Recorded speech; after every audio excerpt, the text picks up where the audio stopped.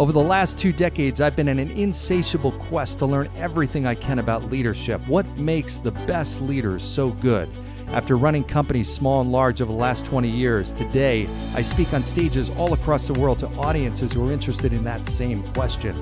My name's John Laurito. I'm your host, and I invite you to join me on this journey as we explore this very topic and what makes the best leaders so good.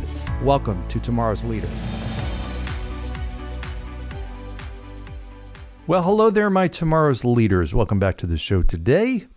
Another great episode planned for you. I hope you're enjoying your year so far as it whips into March. Unbelievable. I'm looking outside my window at my tree in my front yard that's blooming.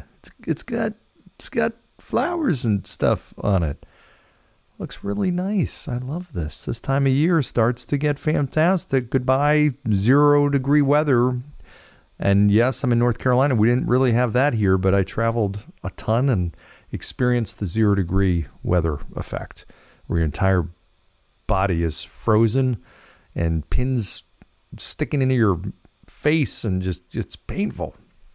So warm weather is to come upon us soon.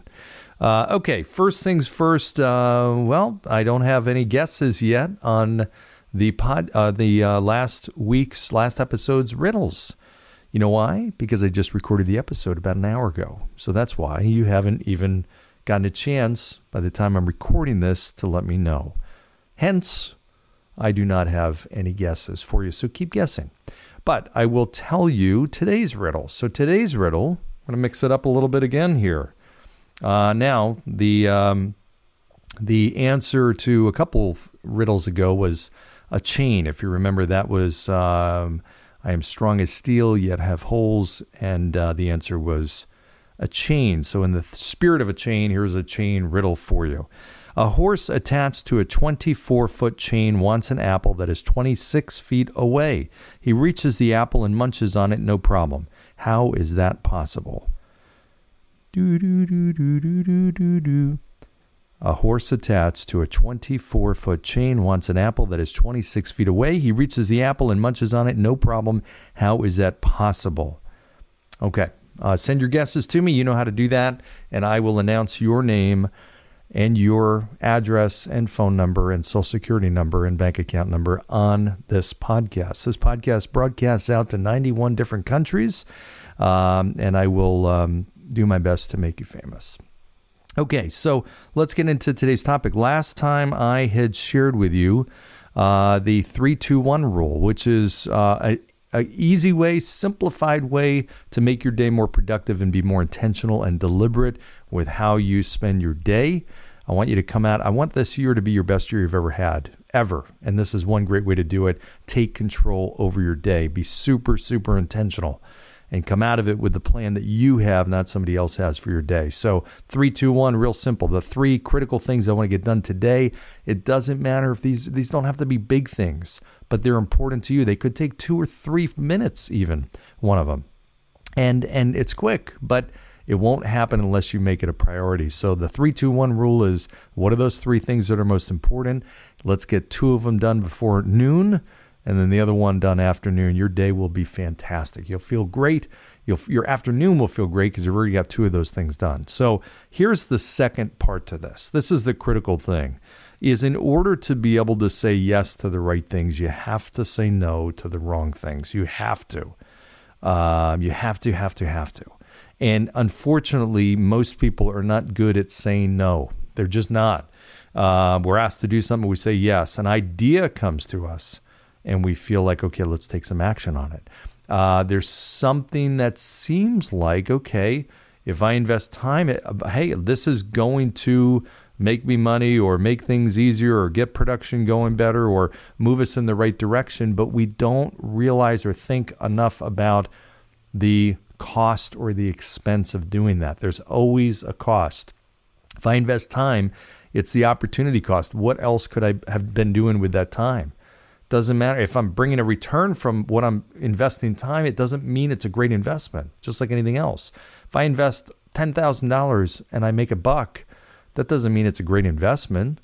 If I invested a dime and I made $1, it does, but it's all based on what I'm putting into it, right? Versus what I'm getting out of it. So the concept is we have to be great and better at saying no. And I'm guilty. I'm raising my hand right now saying I've not always been good at this at all. I've been horrible at times, periods of time in my life, taking on too much stuff. And this happened actually not that long ago.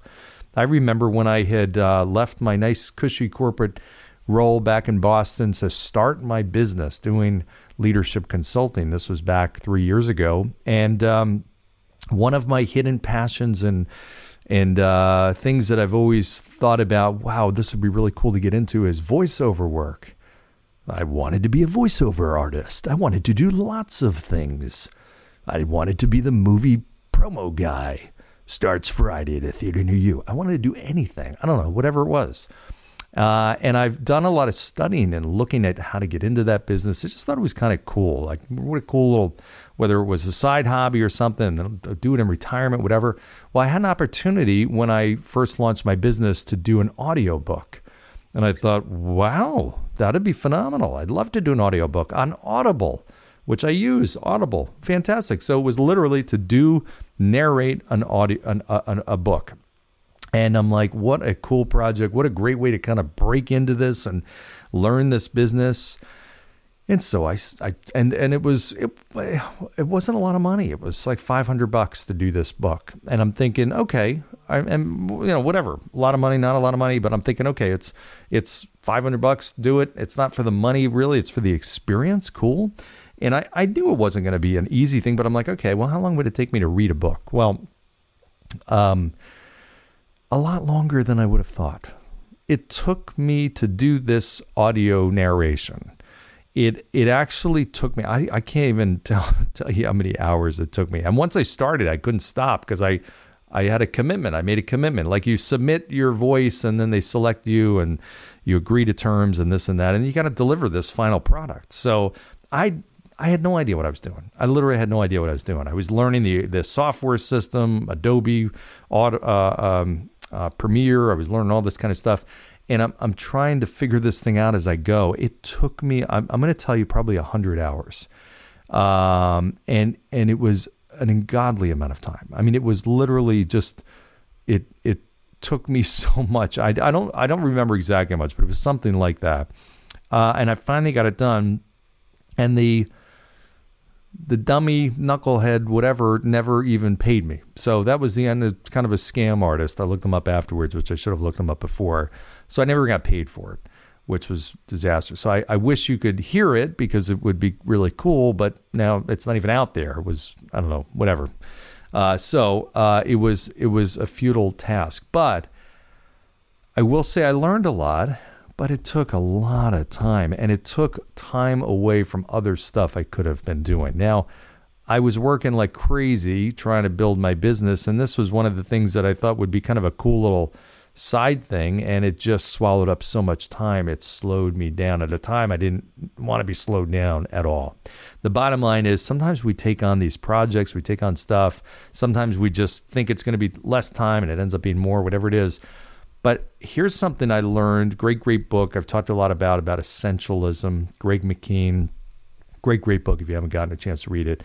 And one of the things that he talks about in that book is the concept of if it's not a hell yes, like if your answer to doing it is not hell yes, don't do it.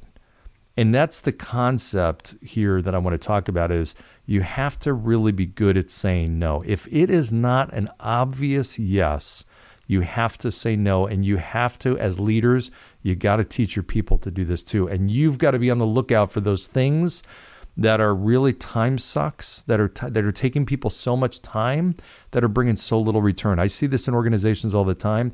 Talented people are wasted because they are asked or told to do something that is taking a lot more time than the leader even realizes and bringing very, very little return. Very little return.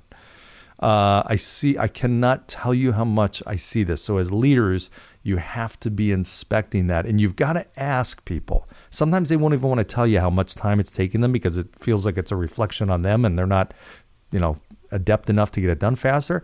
But bottom line is you have to ask people, hey, realistically, how much time is this taking us or you? What's the commitment? Because you're investing money, time, resources, but it's taken away from other things that you can be doing. So whether it's you or your people, it's not enough to get it off your plate and put it on somebody else's plate. This is a person that's in your organization. So what else could they be doing? One thing is to get it off your plate, yes, but if it's not a hell yes, don't do it. Okay, absolutely.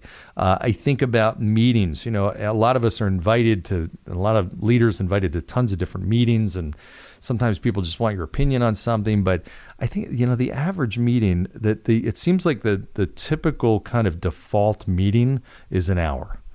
Why is it an hour?